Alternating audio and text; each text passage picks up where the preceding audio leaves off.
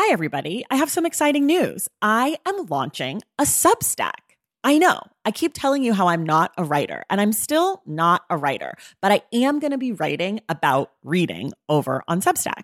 The Substack is called Unstacked, and you can find it at traceythomas.substack.com. There will be free options every Friday. There'll be a bunch of weekly roundups, announcements, all the shit I'm into. And then if you want to upgrade yourself to the paid subscription, I'm going to have author interviews, bonus episodes, anticipated reads, book pairings, community chats, all sorts of stuff. So if that sounds like something you'd be into, go to traceythomas.substack.com and join Unstacked. And of course, I've got a special offer for you. If you go to traceythomas.substack.com/thestacks10, you get 10% off your first year membership of Unstacked. You have from now until April 4th to redeem. Again, that's traceythomas.substack.com/thestacks10 for 10% off Unstacked. Okay, that's enough. Let's listen to this episode.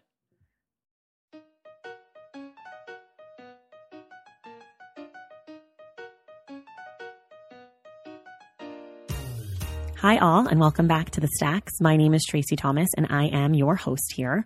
I'm so excited to have you guys back this week. I have a really awesome episode with Tony-nominated choreographer Sam Pinkleton.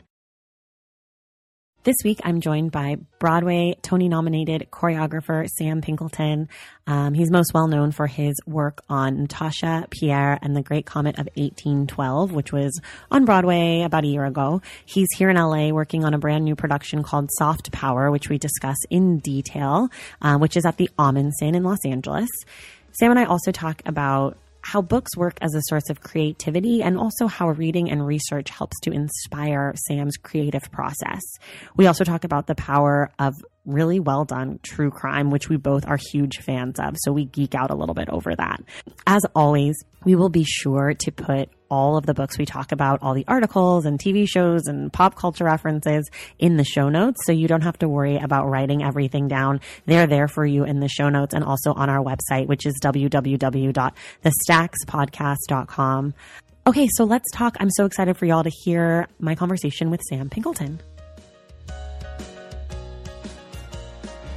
Hi, everybody, and welcome back to The Stacks. I am here today with my guest, Sam Pinkleton. Sam is a choreographer and director and just generally amazing New York City theater person. And I'm so excited because he's in town choreographing a show at the Ahmanson called Soft Power.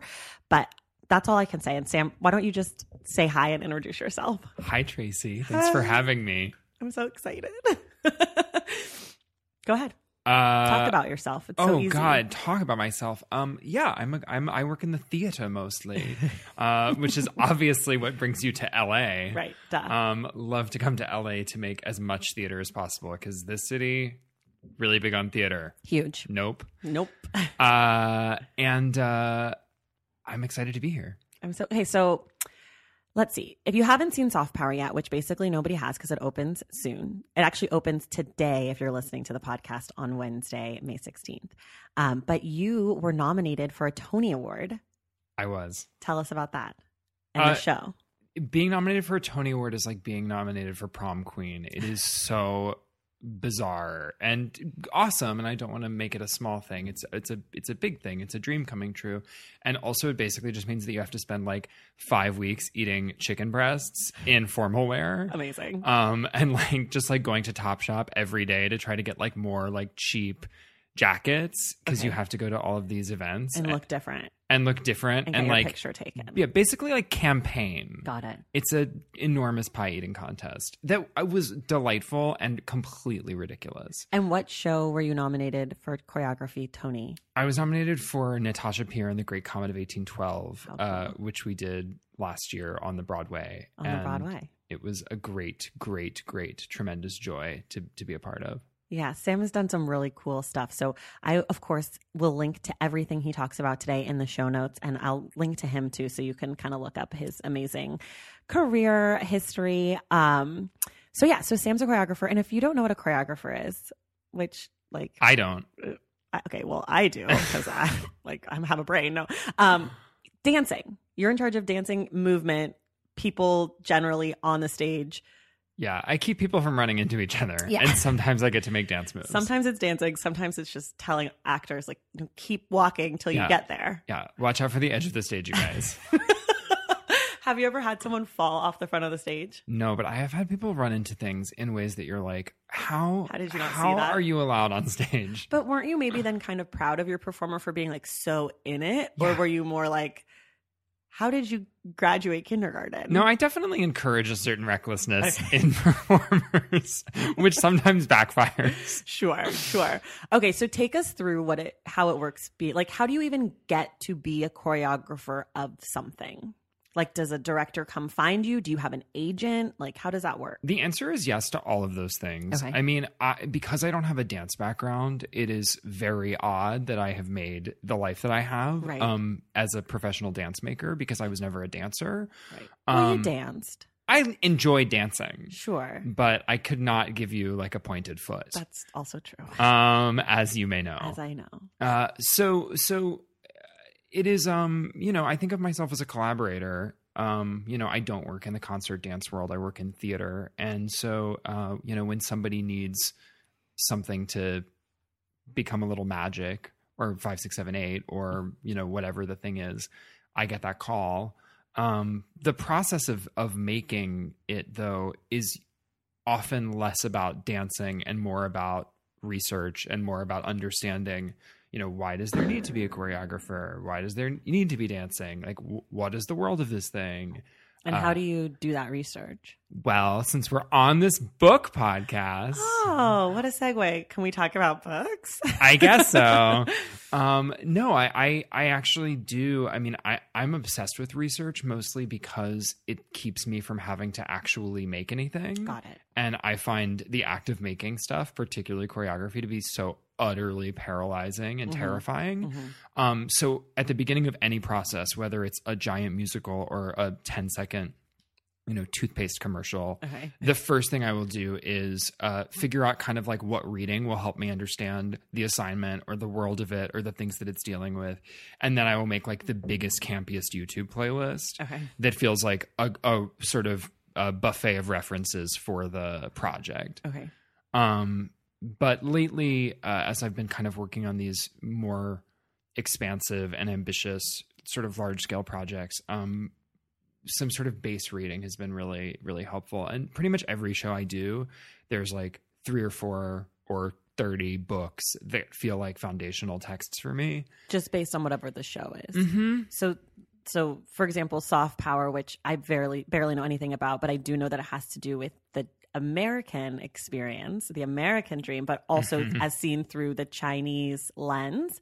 So what are some things that maybe you read for this? Yeah. So I mean, Soft Power is aggressively about the moment that we're living in right now. It is, in a sentence, it's basically a reversal of The King and I that is a fantasy version of the story about China swooping in to rescue America after the collapse of democracy following the 2016 election. And it's funny. It's very funny. And it's about China becoming a global superpower. And it's also a love story between a Chinese film executive and the American rebel leader, whose name is, of course, Hillary Clinton. Oh, of course. So it was, as a choreographer, it was a lot of video research and a lot of like really ridiculous, like campy, fun movement research. But I also kind of wanted to get a sense of like how we're talking about this moment as mythology. Like because the musical is, we are to believe, was created in the future, looking back on the moment that we're in right now. Got it. So it's like, what are in 100 years, what will we be like? Like, what was 2016 like? What was 2018 like? What were people talking about? So I've actually made it a big project for myself to read the kind of very buzzy books that are coming out like Too Fast and Too Furious right now. The headlines being, of course, like the James Comey book that just came out. The Hillary book, and of course, Fire and Fury.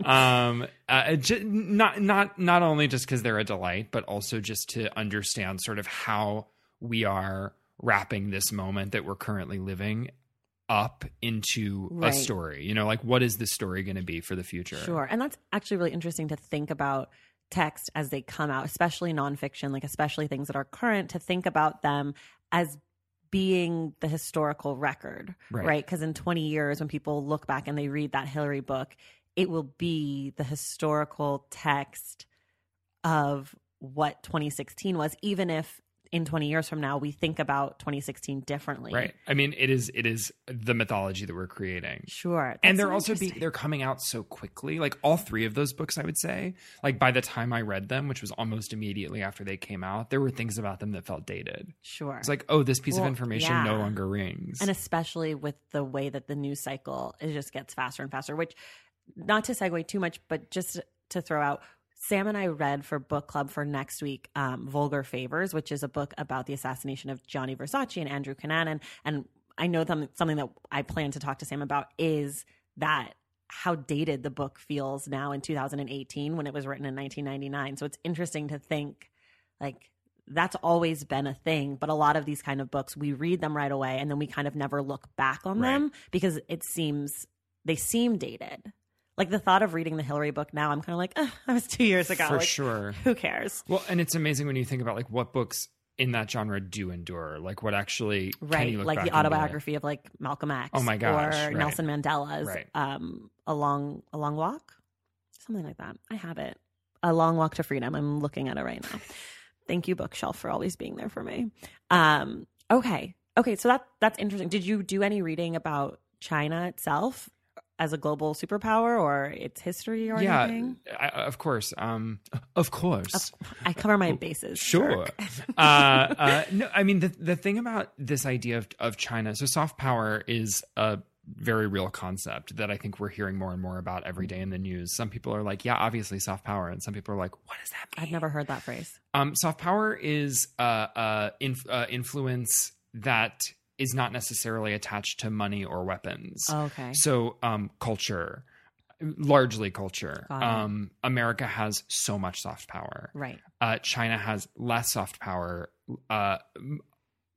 Many say because of course, the restrictions and censorship and the sort of tightness of culture. Sure. I cannot claim to be a scholar of Chinese economics or culture, but I have done some, I've been immersed in this. Sure.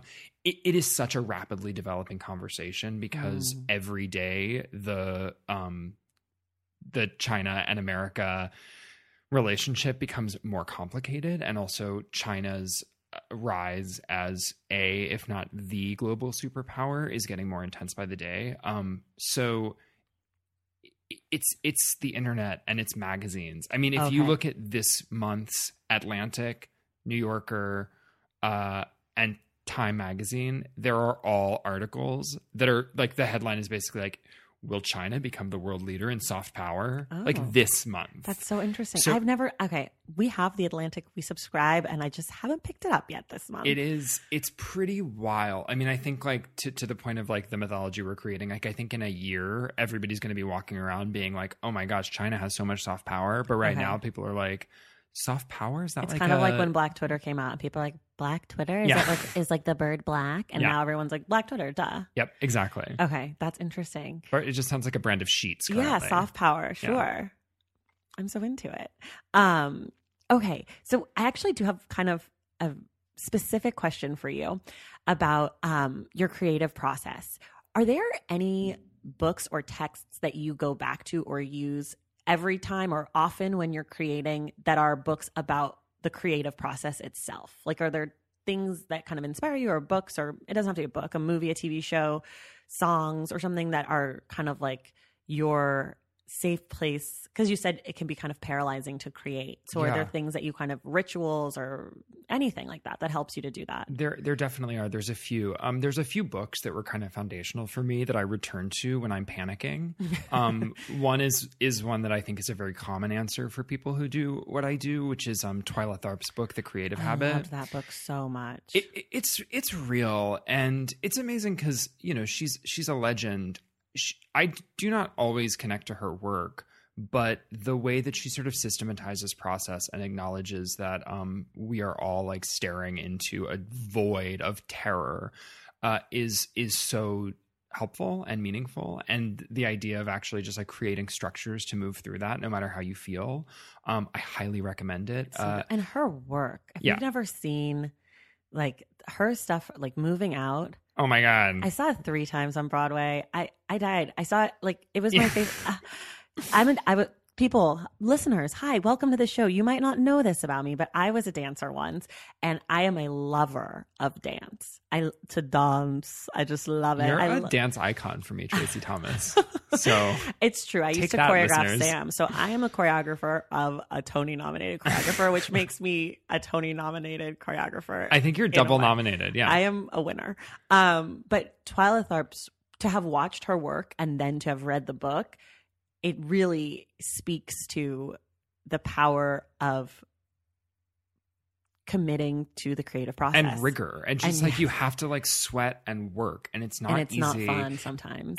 And also, like I'm such a believer. I always say this to people that I'm working with. Like, I don't know that I actually believe in things like inspiration or even creativity. Sure. Like, I kind of think those words are fake. Like, the thing I believe in is like putting in the work, right? And like continuously being in motion. Sure. And I think that book especially just like really it demystifies the whole thing. You don't believe in creativity? You're one of the most creative people that I know, which is maybe why, because maybe you don't see it. I just don't believe in like staring at a cloud and being like, I know how to do it now. I feel sure. like I just think that rigor is real. Like I think I think that creativity as an idea is really dangerous because I think it sometimes can let you off the hook. Sure. And it is part of why I love kind of books that are about unpacking or it's just like making that less oogie boogie, you know? Right. Okay. Because you're very creative. But I guess what you're saying is like you believe more of like just you put a thing in motion and you just keep adjusting it and like you keep doing the work over and over until it just clicks for that moment. And if you had more time, maybe you would keep changing it. Yeah. And it might be terrible right away. And then there's like a process to that. Yeah. People don't know this. And especially about the theater, it's terrible in the beginning. Always. It's always humiliating. bad. And if it's good in the beginning, it's bad when it opens. And if you feel great about what you're doing, that is a giant warning sign. Yeah. Which I think maybe translates to other art forms and maybe other parts of work and stuff like that. But if you feel really good about something in the theater, it's bound to be ruined. I think it's definitely true. I mean, actually, to your question, the other or one of the other books that's really important to me is this book, Interviews with Francis Bacon, who is a painter, an amazing painter. Okay. And it's basically just him talking about his process, and it's the same thing. Like it's about being like gripped with terror. Sure. And also he talks a lot about like if he makes a painting, what is the thing that he actually wants you to see?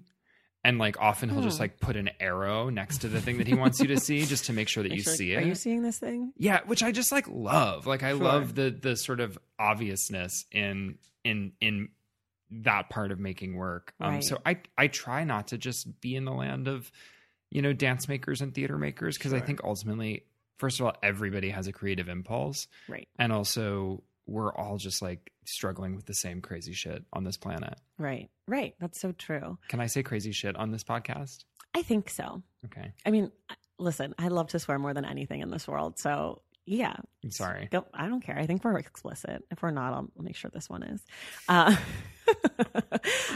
Okay. So I'm really excited. So just a little background. Before I ever launched an episode of this podcast and I came up with this idea, I said to myself, who do I want to have on this show? And the first person I thought of was Sam Pinkleton.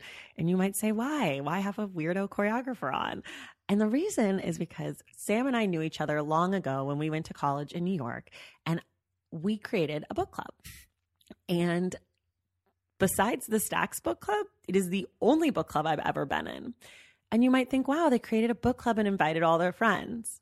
Nope. We created a book club for 2 people, which is actually the basis of the Stacks podcast, which is I don't want to have a book club where I have to hear from Nancy, because Nancy didn't even read the book, first of all. She read the Wikipedia. Yeah. Nancy got the Cliff Notes. And she also didn't ever want to read the book. So she walked in with her deviled eggs and her bad attitude. Yeah. So instead, Sam and I picked books that we wanted to read. We did not tell Nancy. We also ate at Chipotle almost every single time. That's right. And we discussed books.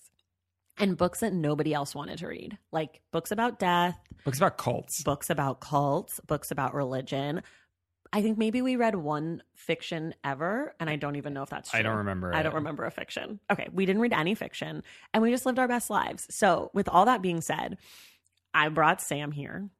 He's pretending like he's in LA to do soft power, but really he's here to do the stacks. That's right. Yes.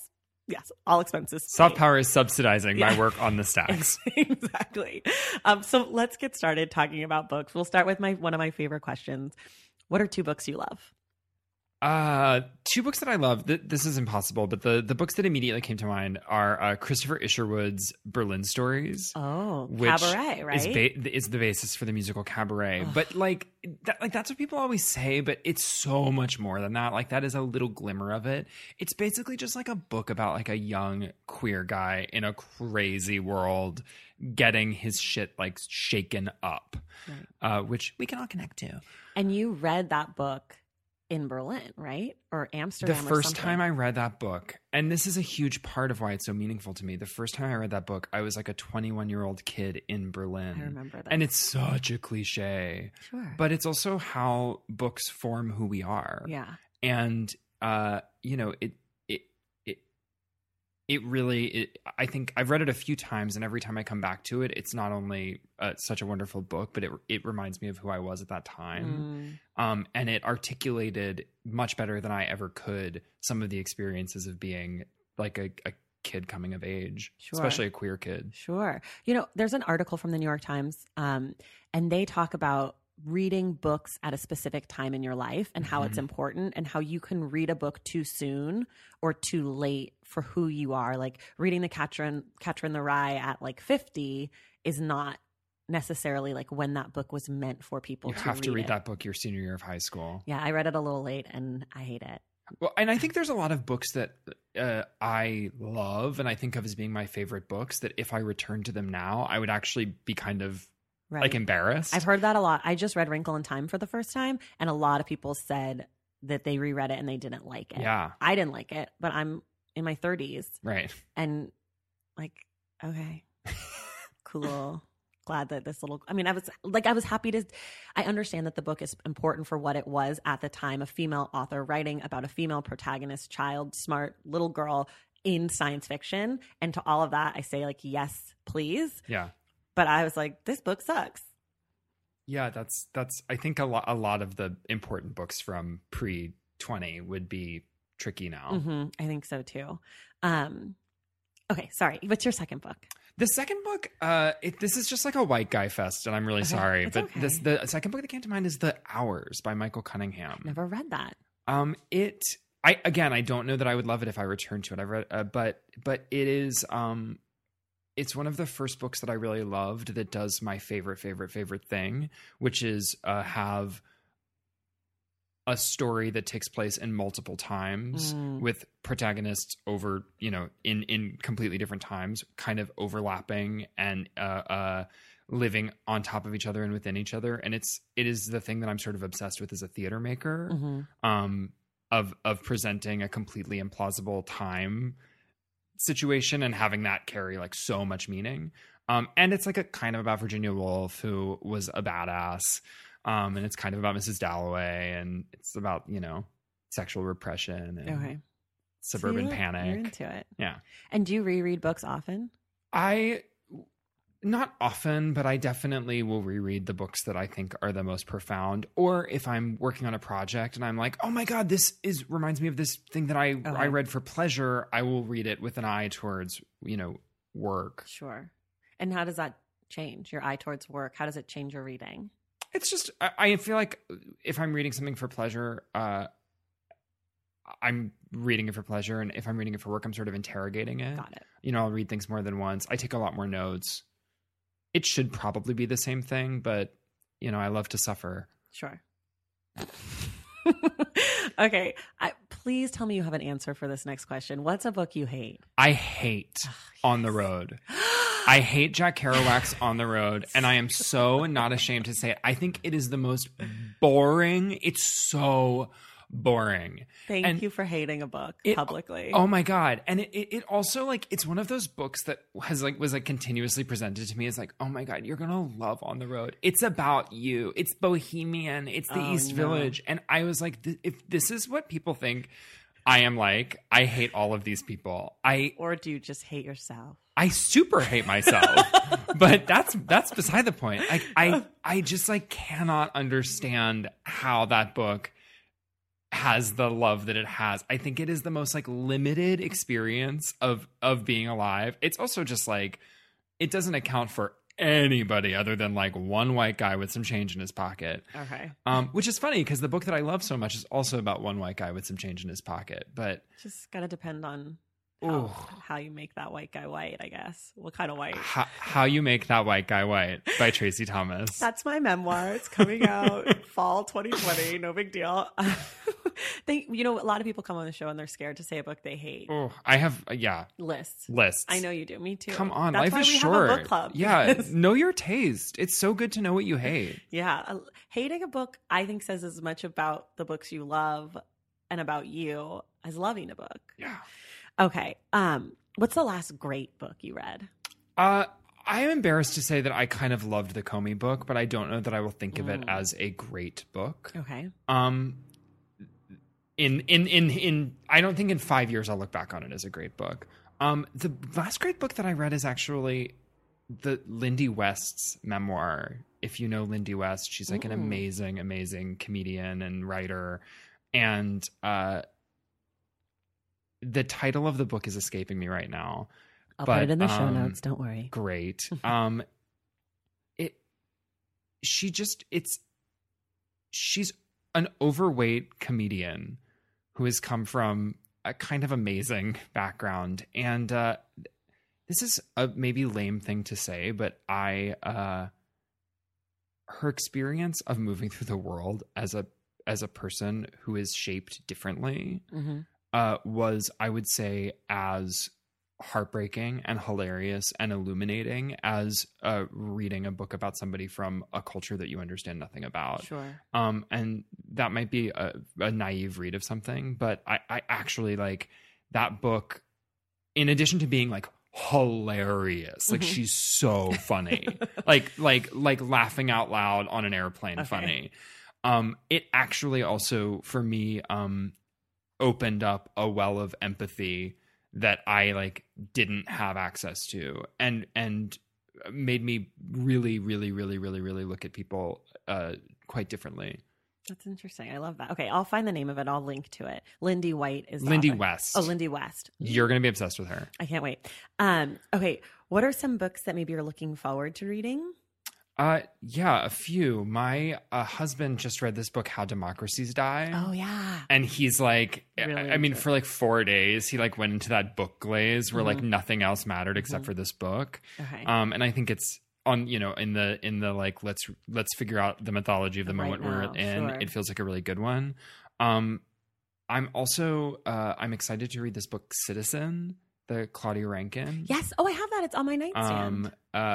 Which is also this is like my husband's book list, but he's got good taste. And then Kate Bornstein, who is a trans activist and icon, she wrote a book called Queer and Pleasant Danger, a memoir that I'm very excited about. It's sort of next on the list. This is a little bit off topic, but I guess it probably will fit in. What's next for you for work? And are there any books for that you're... I mean, first of all, can you talk about future projects? But also, just is there anything that you're reading for work, possibly? Well, it's funny. I mean, the next new project, I'm doing some things that I have done before, but the next new project that I'm doing is I'm doing a musical adaptation of the movie Dave, which is a movie from the 90s. It's so funny and dear. It's a movie from the 90s with Kevin Kline and Sigourney Weaver about a guy who, as a side job, impersonates the president. Oh, wait, I do remember that movie. It's like a movie that everybody had on their VHS shelf, like right next to Man of the House and Beethoven. And A League of Their Own. That's right. My favorite film ever made. It's of that. You like know what the poster looks like. Yes. And so... Anyway, and he ends up actually swinging in to kind of act as the president in a moment of national crisis. Oh, okay. But it's like a true political satire. Okay. It's very, very funny. And, you know, it's no coincidence that we're doing it in 2018 and we're doing it in Washington, D.C. Okay. So oddly, the sort of like the rabbit hole of it is very similar to the rabbit hole of Soft Power, though tonally they're very, very, very different. Okay. So I'm kind of excited to deep dive into. I need to do this work for myself. I want to like really read some things that are like, this is what it means to be in DC. Okay, like, so listeners, if you have books, this is what it means to be in DC books. And not like Lonely Planet. I'm talking about like, of course, you know, like what is the Fire and Fury of 20 years ago? Sure. Okay. So send your DC related books to Sam. I'll also put his social media accounts. You can just harass him or you can message me either way. I want to read about the first Bush White House. Ooh. Both. Yeah. Well, didn't Colin Powell have like some great autobiography in the 90s? Oh yeah. I feel that he did. Okay. Let's move on. How do you pick your next book?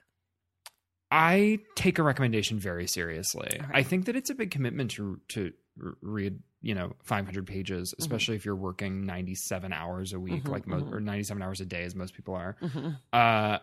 So if somebody's like, you have to read this, chances are I will do it right away. But like, how seriously do you take the person into account? It depends on how much I like them and how much I trust them. Well, no, for real, because people will be like, oh my God, you have to read this fiction book. It's so great. And I'm like, no, I don't, because I don't like fiction. And I don't trust that you understand that about me. Yeah, it's definitely, but like if you, Tracy Thomas, are like, you have to read this book, like that book you recommended the other day, which is called Men We Reaped. Yep. The Jessamine Ward. Yes. That was our 4th episode of the podcast. Yes. Everybody read it. It's so good. It's so good. Like I bought that book 2 hours later. Great. Perfect. I also bought the book you recommended me, That There Are Things More Beautiful Than Beyonce. I saw it on your Instagram. I'm so excited. It's so good. Morgan Parker. Yes. So I take that super seriously. Sure. And then also, as I said, like work dictates reading assignments. Sure. And I love that. And it also like, I'm aware that that's not actually part of my job. Like I'm not going to get bad marks if I don't do that, but it does encourage me to read. And the recreation of reading is so meaningful to me. Yes, of course. That makes me feel like I'm not just a total waste. Yeah. So you take a recommendation seriously. What's something that you love to recommend to people? This is maybe an eye roll, but I do, especially for young people, I recommend Patti Smith's Just Kids. Oh, you recommended it to me. I've still never read it. What? I know. I didn't take it. That's a book that just didn't make me excited. I understand that. I mean, there are things about it that can be read as like cliche, but also it's real. Like, and I don't know. I think it definitely is in the Catcher in the Rye category of like, there's a moment to read that book, or there's a moment to return to it. But I always give it to, like, if I have young people working with me, I always give that to them as a gift. I also recommend Free for All, which is the Joe Papp. It's the book about Joe Papp and the creation of the public theater. Oh, okay. Which is like, I believe strongly not entirely for theater people. I think it's about democracy, and it's about public art, and it's about like, what does it mean to have a city that has incredibly diverse and opposing positions and humans, and how do you speak to as broad a group of people as possible, which is like my jam. Right. Interesting. Okay, what's the last really good book that someone else recommended to you? I'm embarrassed because I haven't finished it yet. Okay. Because I'm a monster. But my friend Maggie K. Coleman insisted that I read Lincoln and the Bardo, the George Saunders, which, of course, any people are probably tired of hearing about. People love that book. I won't read it. I don't think it's for you. It's not for me. I can tell. I read it's like creative, poetic, like historic fiction. I was like, goodbye, I gotta go. I was so excited, and then I gave up. Sure. But I think it is. You think it's good? I hold the recommendation steady, and I promise I'll finish it. What about a good gift? A good book you received as a gift from somebody? I think it's two things. Whoever gave me Martha Graham's autobiography, Blood Memory, like shook me up when I was 17. Like shook me up. And the other book is my friend, the amazing Michael Friedman, who is unfortunately no longer with us, gave me the complete works of James Merrill, who is a poet. And when I got it, I was like, why are you giving me this giant, horrible book of poetry by this like white guy from Westchester. And I got like 3 pages in and was convulsively weeping. Okay. And it is definitely the book that made me realize that I don't hate poetry and has continued to be a reference point. And it's also now a book that I always gift people. Oh, nice. And whenever I give it to them, they're like, thanks. And you can like tell they're going to donate it tomorrow. Uh-huh. But it's super meaningful. That's nice. That's lovely. Okay. So you don't read poetry. Are there any genres that you do? Well, now you do, but are there any genres that you love or that you hate? I mean, as mentioned, I really love books about cults. Okay. I really love books about, like, you know, weird corners of religion. Yes. It's kind of the Joint Studio Book Club, our former book club. It's kind of our wheelhouse. Yeah. I love a richly investigated nonfiction. Like rich. What's one that is jumping out as like Columbine is the first book that I think about, which I'm so obsessed with. That is a book that I recommend, and it is so incredibly good. We read that. That was like our second Joint Studio Book Club book. That's also the name of our book club, Joint Studio Book Club, which it doesn't make any sense to any of you, but it means something to us, and that's all that matters. And even if we explained it, it wouldn't make sense. No. It's college stupid things. But anyways, we read Columbine by Dave Cullen. It is amazing. Yeah, it's like the gold standard of that kind of book. I don't know. I don't even know what you would call that genre, but I do feel like it's a genre. Sure. It's like a true crime. Like, it's like... But it's like a reflective true crime. Yeah. It's less about the crime and more about why this happened. And those kind of books are often done after the documents have been unsealed, which was the case with Columbine. Another book that's amazing that falls into that category is Blood in the Water by Heather Ann Thompson. Yes. Did you read it about Attica? No. Sam, you told me about it. Oh my God, it's so good, you guys. It's huge. When it comes, you're going to be like, why did they recommend this giant book? I'm telling you, I read it in 3 days. I stayed up overnight. I had dreams about Attica. It is in that same line of Columbine, where it's like she did all this insane research and then like breaks down the story and gives you motivations and gives you all this information. And it's those kind of books, for me personally, are the reason that books exist. Yes. And it's different because it's not reporting. Right. Like it's Murakami's Underground is one too. Okay. Where, yes. About the gas attacks and the Tokyo subways. Like, it's not reporting, but you get the details in a very nonfiction way, and then you get a zoom out. Right. And you get, what does this mean for humans? Yes. And what is the poetry of this? And what is the why? And that, it's why I read. Yes, it's totally why I read. Everything else that I read is just like filler in between finding these great books. And even another book that's kind of like that, a little bit different though, it's a little bit more true crime, is Helter Skelter. For sure. It's like an earlier brand of it, because Vincent Bugliosi, who wrote it, was the prosecutor on the Charles Manson trial. He has a little bit more of that inside information about the case that an author would get after the seals were unsealed, after the files were unsealed later. But it has that same kind of like, this is what happened, but also like, this is kind of what it means and how it fits into the culture. Yeah. Oh, that's genre. Columbine. That's the genre. That's the genre. I have like What's chills. It called? Maybe people will have recommendations. The perfect genre. Yeah, if you guys have more. I know I'll Be Gone in the Dark, the McNamara book about the Golden State Killer. I know that people feel very strongly about that book, so I'm thinking that it might fit in that genre. And there are others. Going Clear, the Scientology Going book. Clear. Oh my gosh. Oh my God. That would have been like the last Joint Studio Book Club book. Anyways, okay. Are there any genres that you avoid? Here's the thing.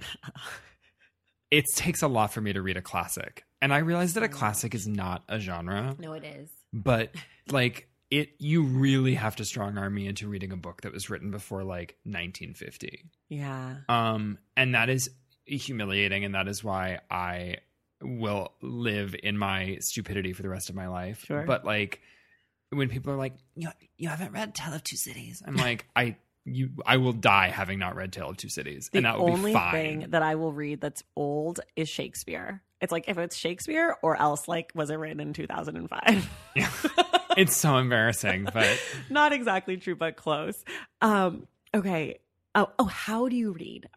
I think you're a hard like a real book I love a person. book. I Yeah. really believe in a book. The thing is, I'm on airplanes every day. Mm-hmm. And so when you're reading giant books, it becomes stupid. Right. So I sadly have a Kindle. I love it. It was $50. I'm grateful for it. But if I read a book on my Kindle that I believe in, I then buy the hard copy and I have it, which my husband does not like. That's interesting. Taking care of your health isn't always easy, but it should be at least simple. That's why for the last 3+ years, I have been drinking AG1 every day, no exceptions. It's just 1 scoop mixed in water once a day, every day, and it makes me feel nourished and strong enough to tackle whatever else might come my way. That's because each serving of AG1 delivers my daily dose of vitamins, minerals, pre- and probiotics, and a lot more. It's a powerful, healthy habit that's also powerfully simple. The nutritional insurance that AG1 provides has been vital to keeping me productive and focused. It helps me cover my bases in just about the time it takes to fill a glass of water, scoop in 1 scoop of AG1, and then drink it. So I don't know, 75 seconds? With the perfect mix of vitamins, probiotics, and nutrients from whole foods, I'm not stuck trying to assemble it all by myself, which would have considerably worse results. AG1 saves me all the time and hassle, and it has made such a difference in my overall mood and especially my gut health, among many other things. But don't take my word for it. Go ahead and try AG1. Let me know what you think. Whether you notice you're needing more nutrient support than you're used to, or you just need an edge for a tough workout, AG1 can be the ticket. If there's one product I had to recommend to elevate your health, it's AG1, and that's why I've partnered with them for so long.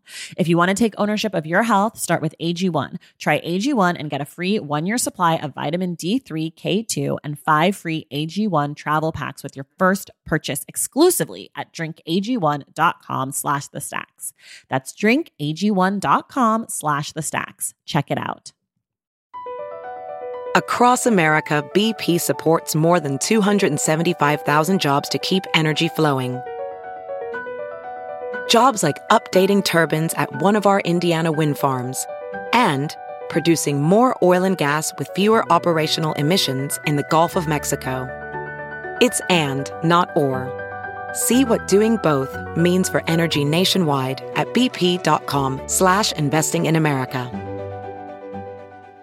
If debit is your go-to card, Discover thinks it's time you get rewarded too. So, check out Discover Cashback Debit, a game-changing checking account with cashback on everyday debit card purchases. That's right, cashback isn't just for credit cards anymore. Whether it's a movie date, flea market find, or midday latte, you can start earning cash back. And did I mention there are no fees, period?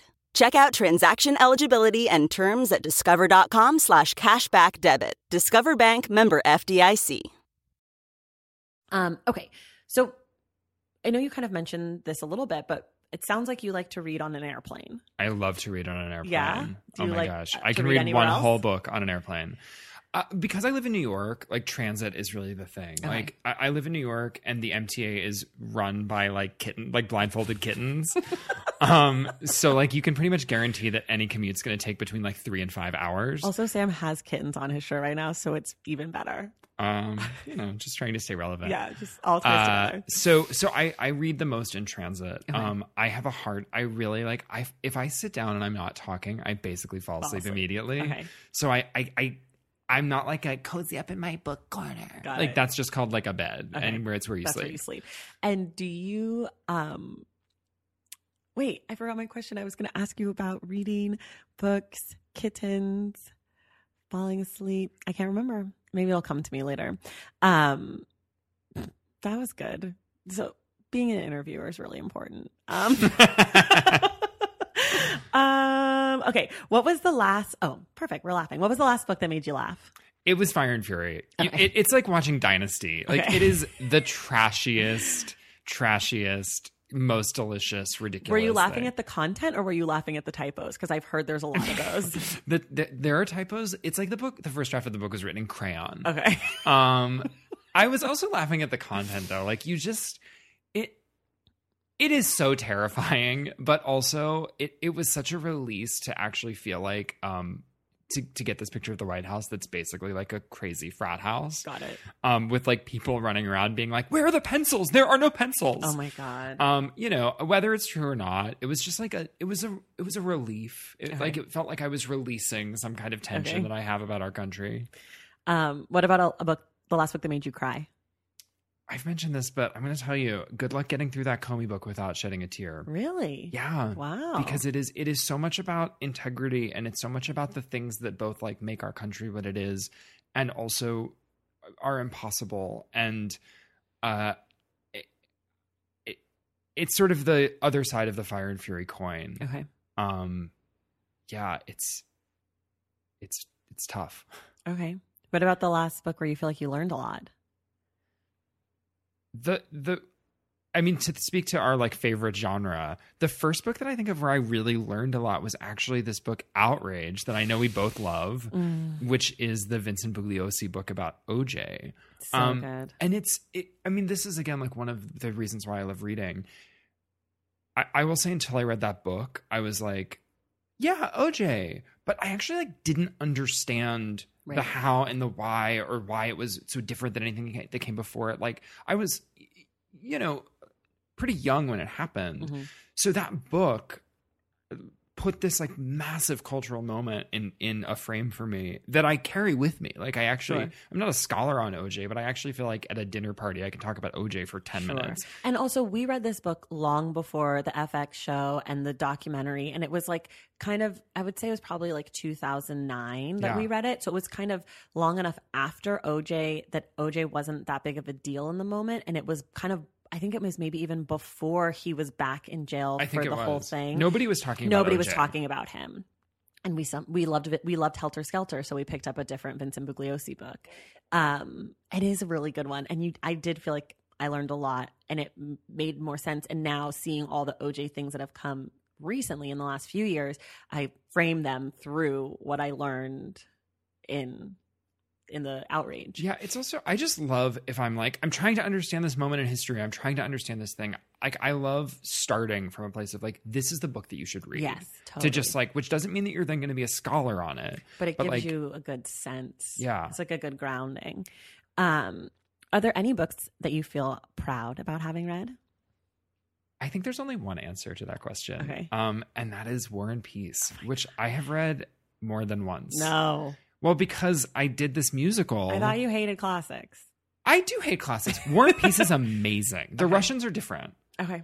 Because the Russians throw are down. beloved on this podcast. Every guest so far has said Anna Karenina, Crime and Punishment, now War and Peace. The Russians. It is like deep feeling, high stakes, fast moving. They're Russian. They'll kill you. Okay, sure. I've never read a single Russian thing. Yeah. When I started working on Great Comet, which is an adaptation of War and Peace. Got it. Obviously, I was like, I have to read this. War and Peace. And I loved it. Okay. And you got a Tony nomination for your work on that show. So thanks, Tolstoy. Thanks, Russians. Appreciate you. Okay. What about a book that you're embarrassed to have read? I'm just going to tell you that I do own and have read Patti LuPone's autobiography. And I actually remember really enjoying it. So something else we've discovered on this show is that the book that you're embarrassed to have read also says a lot about who you are, because generally people pick books that they think don't fit who they are, but tend to be exactly who they are. I remember actually for like a week after I read it, I recommended it to some people and I could tell by the look on their face that I was not allowed to do that. Got it. Okay. What about a book you're embarrassed to never have read? I've never read Of Mice and Men. Oh, and I have had so many people tell me that it's like their favorite book. I never read it. I read The Pearl in school and was like, that's enough. So boring. Gotta go. Oh my.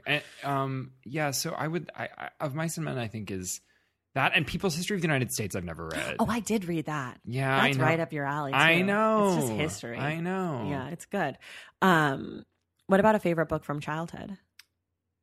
I think the one that I read over and over and over again was Lois Lowry's The Giver, which I was obsessed with. Sure, one of the greatest. And which I think like kind of falls into our mutual love of like underground like cult religion, like something's not right. It was here. A primer for a life of really dark reading. I know. I like that and like Anne Frank, which basically leads me to how I am now. Yep. What about a book where you saw yourself reflected back? You know, it's weird, and it's funny because it's connected to the Versace book that we're going to talk about. But when I think only about like books about queer coming of age, which is so funny because rarely in my life am I like moving around like I'm queer. I want to make sure you know but there's a few books which I haven't revisited since I was a teenager. But I'm Not Myself These Days. Okay. Which is, I think, nope, don't remember the writer. I'll put it in the show notes. Kirk Reed's How I Learned to Snap. Okay. And Fun Home, actually. Oh. Was that a book before it was a musical? It's a graphic novel. I didn't know that. It is a masterpiece. Interesting. And I read it long before it was a musical. And they all actually like, I think that if I revisited How I Learned to Snap, I think I would be a little like, but at the time, especially as a gay kid from the South, where good luck. Yeah. They just articulated a kind of a gritty survival and hilarity that was something that I needed at the time that I read them. Amazing. Okay. Do you have any authors that you love or favorite authors? There are authors that when they come out with something new, I will drop everything and read it. I feel that way about Murakami. Okay. Like absolutely anything Murakami. I felt for a while, this is like white guy with cool looking glasses answer, but like there was a while where I was like, I'll read anything Dave Eggers does. Okay. I now have like a little bit of a distance from him. I love Dave Eggers, but I also am not.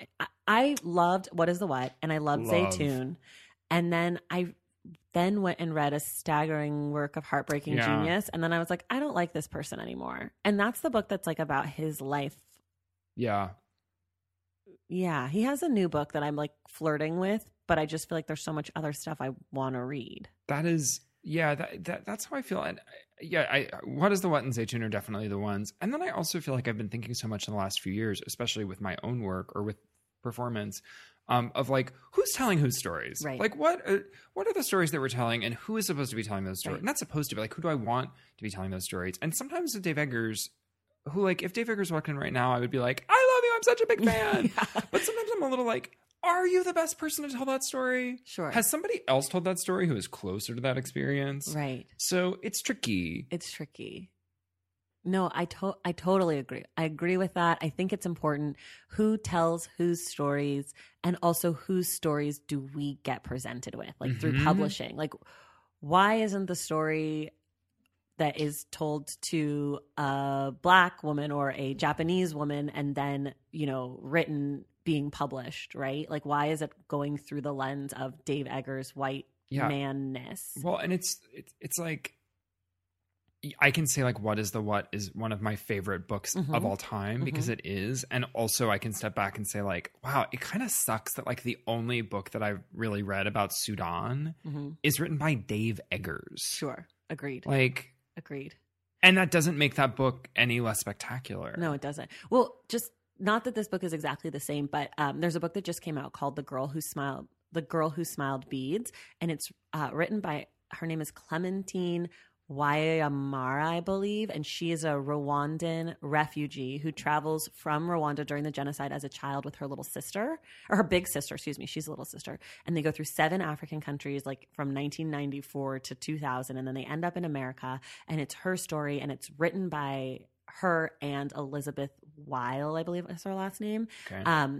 But it's really good, and it's in that same vein of like a refugee story. But her story is less about the Rwandan genocide and more about what is genocide as a word mean to the greater humanity, and like telling your story and finding your words and so she's making meaning out of this struggle in a different way. Whereas like I felt the Dave Eggers book is more presented as just a story. A story. Yeah. And also the thing that's interesting is that her book, Clementine's book, is her and a writer. Whereas the Dave Eggers book is like, Dave Eggers wrote this, which is just interesting. For sure. It's not his story, but it's like Dave Eggers. Yeah. Like, as told to, versus this book is like these two women. One is the writer and one is the storyteller, and it's together. And it says both. It says Clementine and Elizabeth. Like, it's very clearly there's been a shift since What is the What For sure. to where we are now. For This book sure. came out April 18th or something. So just I'll like a check it month out. ago. It's really good. I have it. You can take my copy. Okay. We're almost finished. But I do have some of my favorite questions now. What is a book that you would recommend to our current United States president? Not recommend, excuse me. What's a book, if you could, that you would require our president to read? Let me say it that way. Well, of course, my first question is, can he read? No, we don't know. Okay, great. We don't know. But Great. he could We get it think he on did- Audible Oh, yeah. with his Stacks code. I hope I'm thinking of the right book. But the first thing that comes to mind is that Dr. Seuss book, The Sneetches. Do you know that book? No. It's so amazing. I I bet mean, he first could of all, read I want Dr. to Seuss. I want to aim low. you Yeah, I know? think he could So, handle Dr. Seuss. But it's basically like how I learned about diversity when I was like 7. Like Okay. it's basically like, why does everybody hate the Sneetches just because like their house is not that big? Got it. It's amazing. It's like total anarchy, and it is. It's like because it's Dr. Seuss. It's like a really absurd look at it. It turns a lens on how absurd it is to feel anything other than like total love for people who don't look like you. Got it. Hello. Hi. Got So that. you know, Amazing. maybe check that out. Great. Mr. President. Mr. President. Okay, so the last little thing here we do is the Diversify Books Challenge, which is something that I created because as I started being involved in the book community, I realized that a lot of the same books were getting a lot of play. And while not all of them were written by heterosexual, cisgendered white men, many of them were, and many of them were also written by heterosexual, cisgender white women. And so I just wanted to kind of find a way to incorporate different books. Also, a lot of them were fiction, and a lot of them were being sent by these major publishing houses. So books from Harper Perennial were getting all the love, Right. et cetera. So I was trying to find a way to kind of bring a little bit more diversity. So with all my diverse guests on the show, I like to talk about diverse books. So you just give me the answer. You don't have to talk too much about the books. What's a book that you love from before social media days? That is most definitely The Fire Next Time, James Baldwin. So good. A book you love by a person of a different ethnicity from you. Gonna go back to Murakami. Great. And it's Elephant Vanishes, which is short stories. Okay, amazing. What's a book you're looking forward to reading by or about people of color? I am very excited. I just got it to read, tied to what I just said, actually, to read The Fire This Time by Jesmyn Ward. You know, she's beloved on this podcast by me. Love her. Yeah. Love her. A book you love that you rarely hear people talk about. This does not fall under the diversity category. It's okay. It doesn't have to fall under diversity. Great. The book that I love that I rarely hear people talk about is DV, which is Diana Vreeland's autobiography, who like founded the Costume Institute at the Met. Is she a lady? She is a lady. Well, that's diversity. The first sentence of the book is, I loathe nostalgia. Perfect. And it sort of goes from there. Got it. A book you loved from a genre that you don't normally read, and then whatever that genre is. Yeah, my first answer would be Persepolis. Oh, a lot of people actually said that on Instagram. I mean, Persepolis and Fun Home are the only graphic novels that I have a relationship to, and that book like messed me up. And the form of it felt so essential. Okay, I love but that. I don't usually go for a graphic novel. thing. Okay, Yeah. great. Do you have anything else that you want to say to the people today, Sam Pinkleton?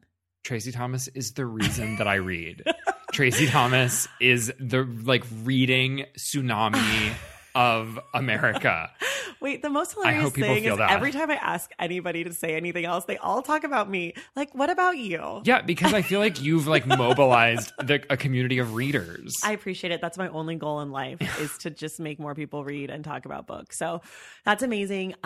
We're all set for now. We will be back next week talking about Maureen Orth's book, Vulgar Favors, The Assassination of Gianni Versace. So yes, go to your Audible, get your free trial, audibletrial.com/thestacks, and we will see you next week. Bye.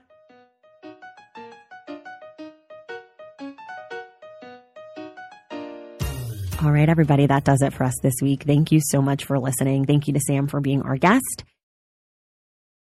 Also, make sure that you're subscribed to The Stacks wherever you get your podcasts. And if you get us through iTunes, please rate and review the show. We also would love to hear from you, so feel free to contact us through our website, which is www.thestackspodcast.com. There are links in the show notes and also on the website for all of our social media handles, and we'd love to hear from you whichever way you like the most. Our graphic designer is Robin McCrite. Our theme music comes from Tigirigis, and this show, The Stacks, was created and produced by me, Tracy Thomas. Thank you all so much for listening, and I will see you in the Stacks.